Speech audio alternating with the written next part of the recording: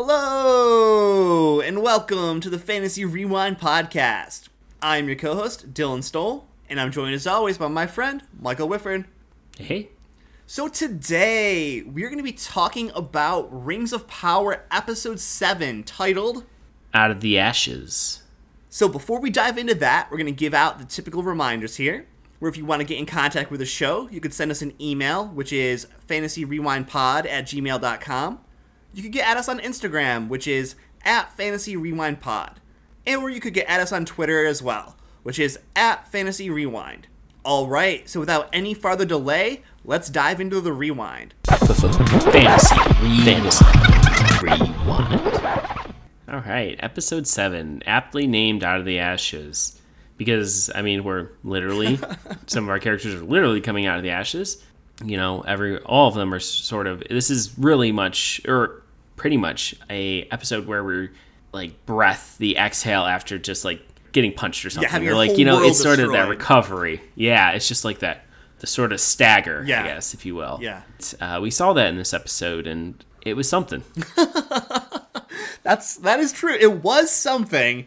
I will say, just general thoughts on this episode, that there were parts of this episode I really liked, and there were parts of this episode that made me want to smack some writers upside their heads. I had some questions, and I'm interested to hear the smacking of the writers parts for you, but overall, it was pretty good. I think we just didn't get as much as I wanted in some areas, so I'm really looking forward to next week's episode, which is the final episode of the season. Which I cannot believe.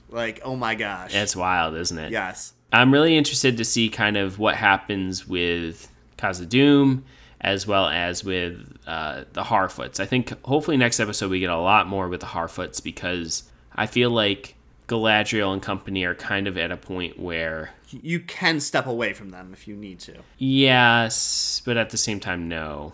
I think we are gonna have a melding here of Elrond and everyone getting together. I think that's 100% happening. Yeah. So let's just kind of start off. When we sort of flash in, we get Galadriel kind of waking up covered in soot and ash from the Mount Doom exploding, which we know it's Mount Doom. We know it's Mordor because at the end of the episode they had the Southlands, and then it melted away, and it burns away, and it formed Mordor, which I thought it was cool. It was thank you for spelling it out for us. I hated that part, to be honest. I liked the effect of it showing Mordor. It was a little cheesy, I guess. Yes, we know it's Mordor, but for people who don't know, If you don't know, now you know. Yeah, it's really laid out for you. I did think that her getting up and sort of finding Theo and them kind of going off was interesting. This was a question I had, because they ended up going on a separate journey than everyone else, but they were all in the same town. Yeah. That's where I was like, that's kind of weird, because how does she just pick up Theo and they just kind of go, and everyone else goes in a separate direction? So that was one of my qualms with this episode, was Galadriel and Theo having their own little, buddy cop solo adventure. But as much as I dislike that, because it makes no stinking sense whatsoever, I will say, they were my favorite part of this episode. I thought that having Galadriel go with Theo and have her kind of lecture him on lessons she herself needed to learn was very purposefully done, and was done to grow Galadriel as a character, which you did get a little bit of growth for her in this episode, which she did need. Yeah.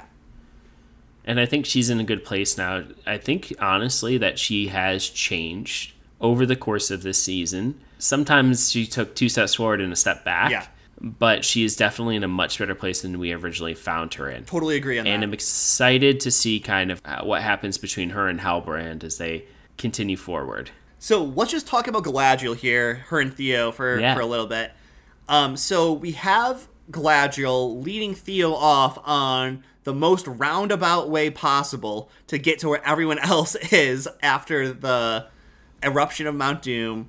And she's telling him, oh, you gotta have hope, you can't give in to despair, you can't fear that your mom and your adoptive father, who to be Arondir, are dead. You gotta, have hope and believe they'll be okay, and they're there at the end waiting for you. And just the lessons of her telling Theo as well of don't just run in there, sword drawn to take out an army of orcs by yourself. You gotta do what's right at the right time and, be patient, and just kind of telling him all the things that she needed to hear. Now, though, something I thought was important and worth talking about, we have our first mention of Galadriel's husband, Celeborn, who apparently is dead. I was wondering about that. I was like, isn't he supposed to be alive? He is alive and well with her in Lothlorien if you watch the main trilogy here. So here's what I think is going to happen. Going into a little bit of predictions here. I think that her and Halbrand, their romance is going to continue. And once it gets to a certain point, who's going to come back but a Celeborn long lost from the wilds coming home to return to Galadriel and create some drama. And that's exactly what these writers are going to do. And I thought I was just wanting to reach to that screen and smack them for doing that, because it's so pointless and so stupid. Well, gotta create some drama there. And also, if Halbrand is going to end up being... going to be Sauron, then. Sauron. Which, honestly, nothing in this episode took that from me. The fact that now he's injured and he has to go with her to the Elven that just reinforces my belief. To get healing. Oh, yeah. Oh, he's going to show up there. He's going to win some elves over. He's going to go and work on some rings. Show his smithy skills. And And one thing, just talking about Halbrand a little bit more here. At the end of the episode, when he's laying in the wounded bed, looking all injured, and then all of a sudden he gets up and just hops on his horse and is like, I'm going to follow you. No problem whatsoever. Even though he's hurt so bad, he needs elvish medicine. I just thought that was so cringeworthy and just was a little bit bad. But one thing, sticking with Galadriel, though, I want to bring this up because she says, when she married Celeborn, they were happy for a time, and she was, dancing in the meadows with flowers and everything with him. And then it seems like she wasn't worried about her own personal crusade there. Because that was probably before her husband, brother died. Her brother had died. Maybe, yeah. Yeah, that's kind of how I took it. What I wanted to talk about that, though, is because earlier in the season, Elrond says to Galadriel, put up your sword. And she's like, what would I be without it? And she's referencing what she was without her sword, without being a warrior. And then at the end of this episode, she gives up her sword to Theo. So again, representing that transformation for herself, that progression, going from the mindless killing machine that we saw at the beginning of the season to someone who actually thinks before they act, and is becoming a much more likable character, in my opinion, the last 2 episodes. Agreed. But yeah. What else do you have to say about the Galadriel part of this storyline, Mike? Not much. I do want to talk about the Numenorians. Yeah, let's do it. For a minute. Because in this episode, we sort of had Galadriel and Theo, and then we had the rest of the Numenorians and the Southlanders. And we have the Queen Regent going in and saving some kids with Isildur's help. And Isildur is apparently dead or trapped or something in a building, which I'm going to talk about in just a moment. But the big part of that is when the queen does save them and some burning timbers are coming down, she gets blinded, basically. It seems like permanently blinded, which I thought was interesting. So she is now permanently blind, which is apparently, it seems like the end of the world for so many people. Her being blind, I don't think impacts her leadership skills. I mean, what it will do is it will make her appear weak to her people because they went on this crusade to the Southlands, and then their queen's going to be coming back after what could be argued as a defeat because of the success of Mount Doom erupting. And she's going to be blinded. They're going to have casualties. It's going to be this big controversy of why did we go help the elves? Why did we go and do this? And she's staking her claim that she will be back with the might of Numenor behind her. Because she's just like, you know what? No, evil did not win here. I'm not letting them win. Mm-hmm. And I think that's really interesting because Galadriel's like, the elves will be ready. And so I like that dynamic, but we know we had to go back to Numenor because we were going to have some anti-elf sentiment building there. And when she comes back in this week in state, like you brought up, there's going to probably be some blame put on Galadriel. Oh, yeah. And the elves. And we should not go there because all we're going to do is lose our sons and daughters and end up getting hurt.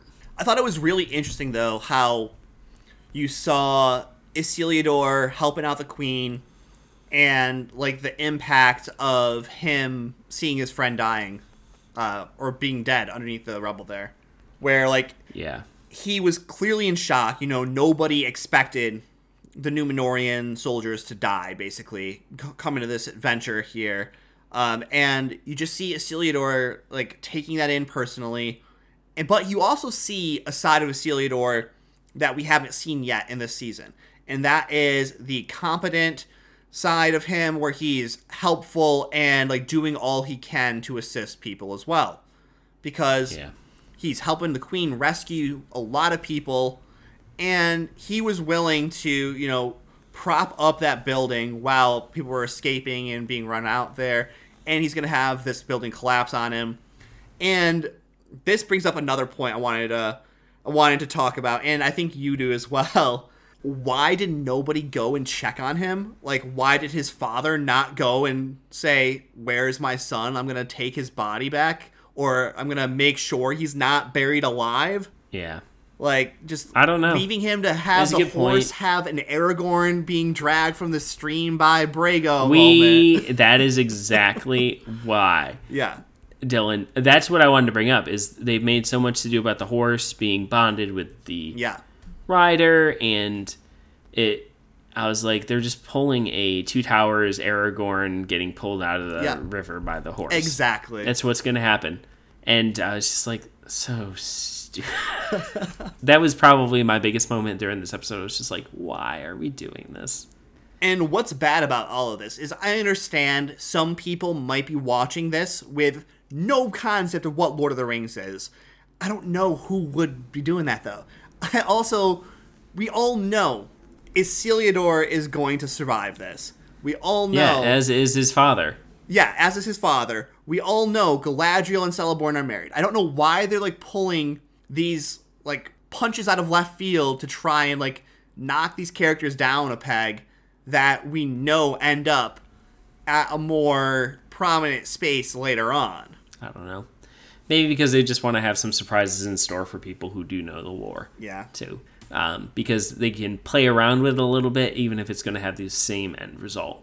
Now, that being said, I think we're pretty good on the Númenórean side of things. Obviously, we have all the orcs apparently still alive and thriving, and they all escaped somehow. Because there was the chaos of the eruption. But they were all in chains, is my thing. Yeah. Like, they were all in chains. Like, I still don't know how they even...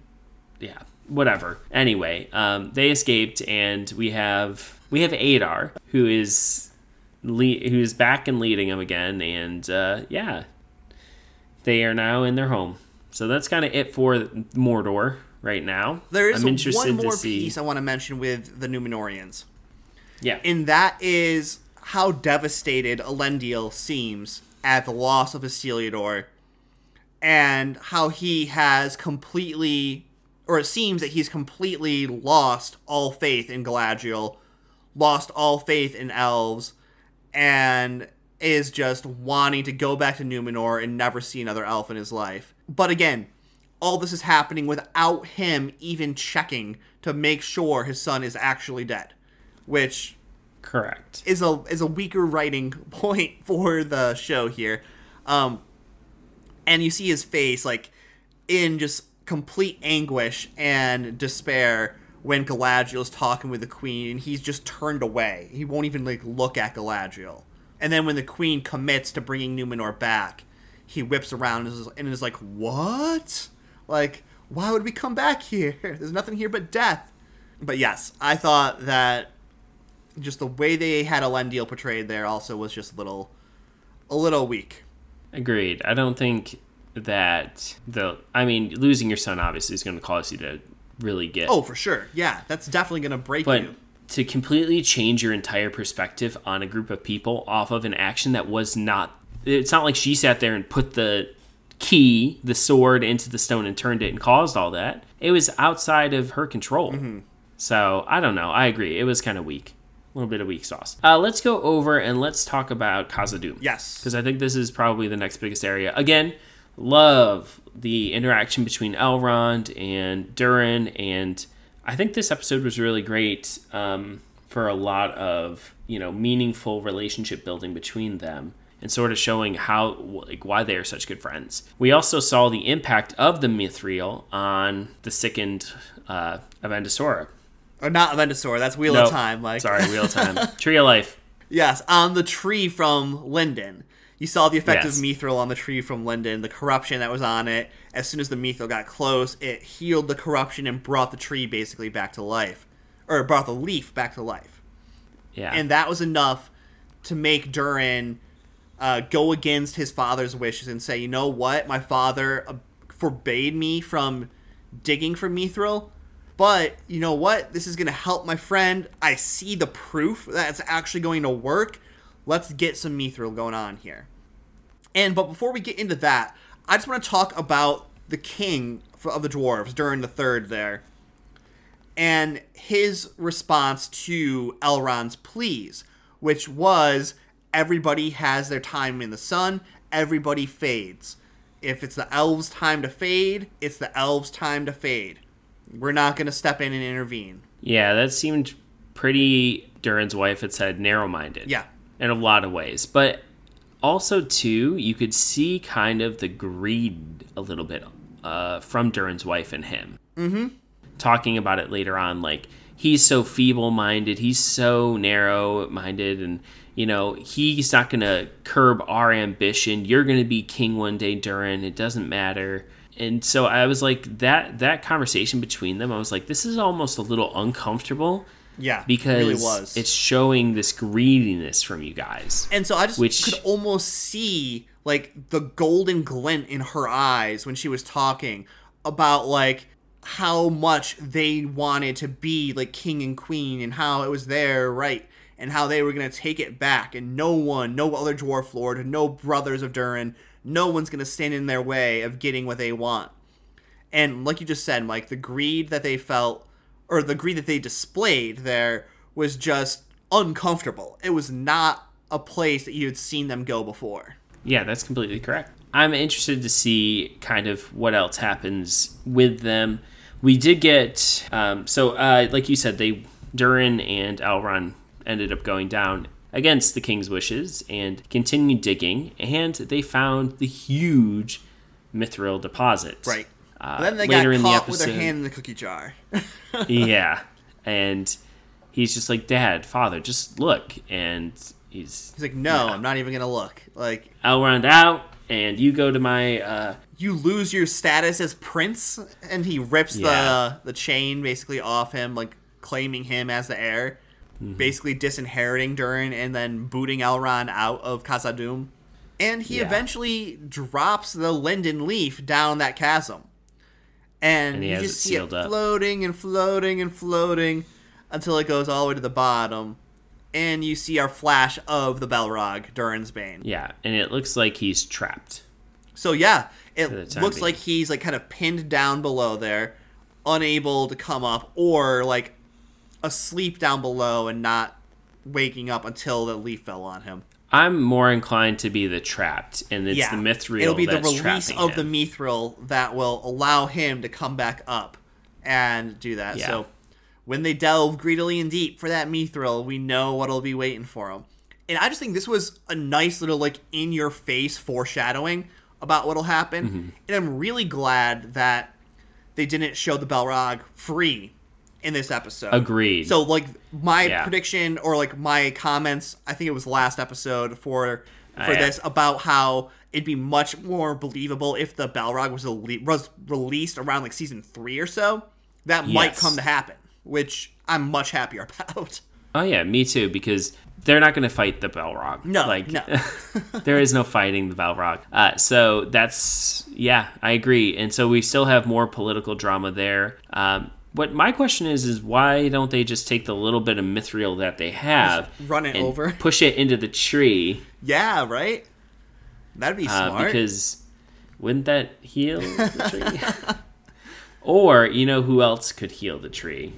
Oh yeah, a little stranger guy. That's or a big stranger. I would say little. Yeah. Yes, a big stranger.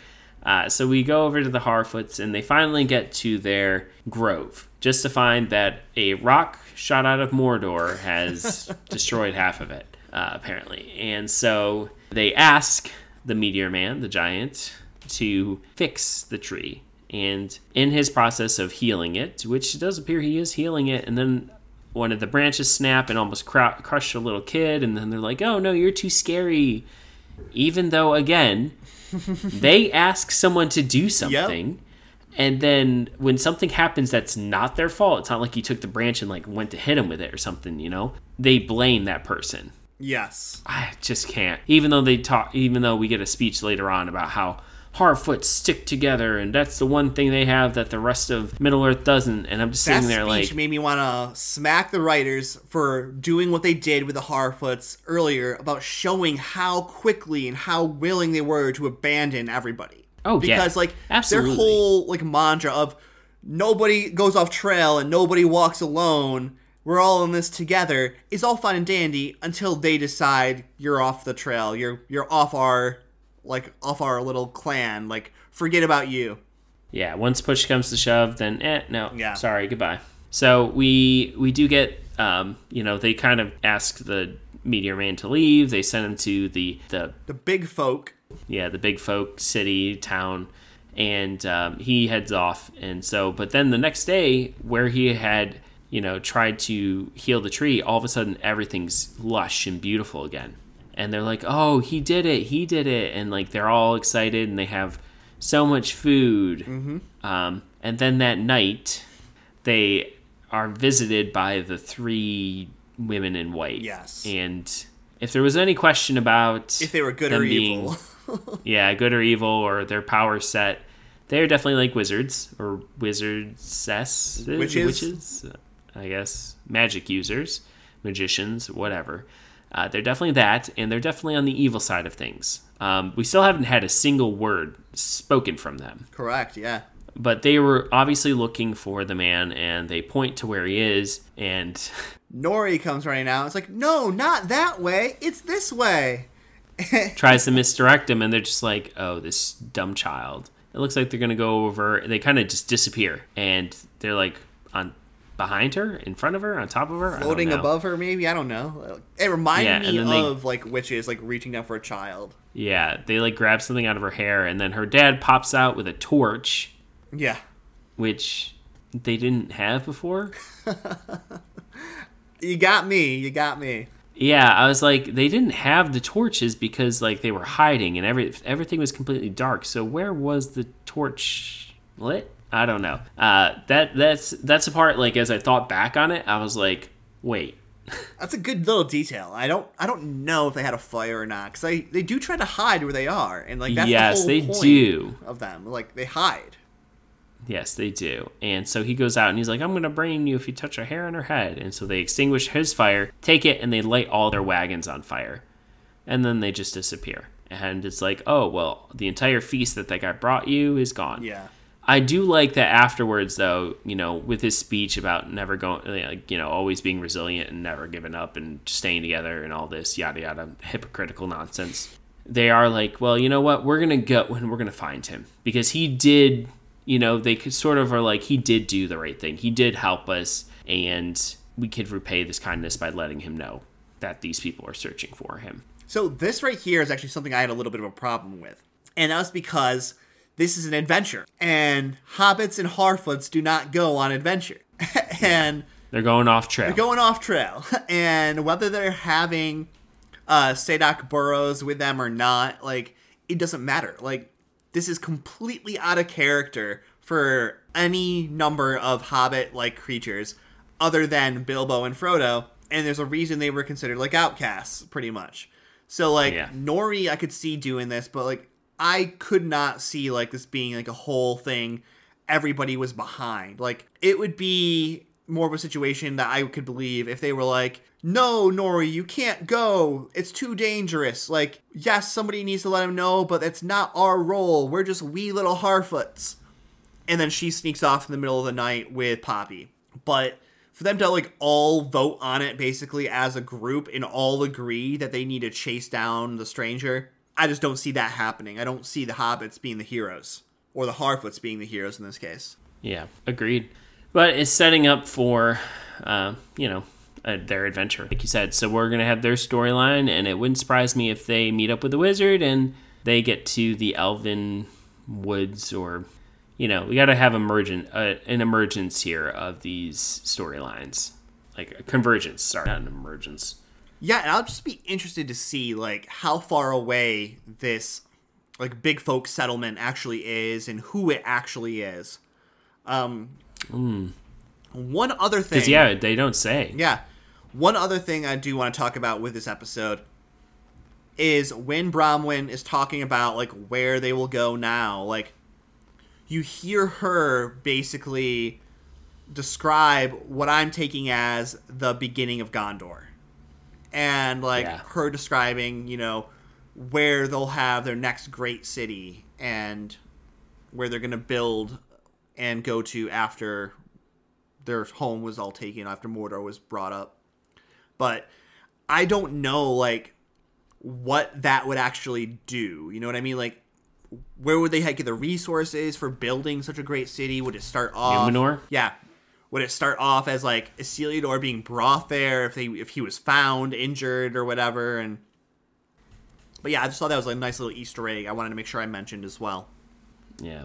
I don't know. Suppose we'll see. I'm excited for this next episode and conclusion here. I think it's just going to kind of put a bow on things and just set up some little things for the next season. I don't think we're going to have anything too crazy. So yeah, I do think it will. Let's do this. We'll let's see a lot more with predictions for the final episode here. Yeah, I do think we're going to see a lot more of Meteor Man and the Harfoots kind of continuing on.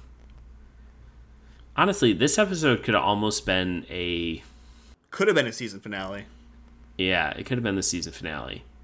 That's why I'm kind of like, I don't feel like there's going to be too much happening in this next episode. Whereas, like, we have a lot. It's very different with House of the Dragon. We're just like, oh, what? My gosh, the season finale is going to be crazy, and we're just kind of like, oh, okay, like they're going to do some things, but nothing too crazy here in this next episode. The one thing that has me really interested is that the next episode is titled The Eye. And I have seen promo images of what looks to be Sauron in his armor for the next episode. So I am really curious about, like, what becomes of those promo images. Like, what were they? Are they images of him in the past? Were they images of him in the future? What is going to be going on? And is it the Eye of Sauron? Which is the only thing I can think of why they would title it The Eye. But, yeah, I'm really interested to see what that turns into. And he doesn't become the Eye until after his physical body is, like, destroyed, correct? Right. Yeah. But, like, it could be, like, his sigil. I don't know. That's true. So other predictions I think we should... I'm going to make here are going to be that Elrond and the elves are not going to simply settle for fading into nothingness. And I'm hoping that it doesn't lead to a war between elves and dwarves, which, who knows? But I don't think it will. I think what will happen is next episode, the king of the dwarves during the third will no longer be king by the end of the episode. I think that during the fourth, the one we've been seeing with Elrond, will take over as king by the end of the episode. Oh, agreed. As far as, like, the Harfoots go, I think they'll find the stranger. I think that he will probably end up saving them from some other peril. And then... Probably the three women. Yeah, probably the three women. And he'll maybe reveal a little bit more about himself. I'm not sure if we'll ever get, like, an actual answer this season about who he actually is, but we'll find out. I also fully believe that Galadriel will make her way with Halbrand to Lindon with Gil-galad and Elrond, and everybody will reconvene there for the season finale. Yeah, agreed. All right, so that's going to do it for us for this episode. But if you have any predictions about what's going to be coming for the season finale of Rings of Power, be sure to let us know, and we'll see what happens. See if anybody can hit the nail really on the head here and get it 100% correct. I know that I am still not super bought in with a lot of the characters for this series. Galadriel right now is probably my favorite character just because of the growth she's had over the last couple episodes. And I'm really happy to be able to say that because she's a great character. And we'll see what becomes of our friends of the South and if they do indeed found Gondor or not. But that's going to be it for us. And it's going to be Two Nerds signing off. See ya. See ya.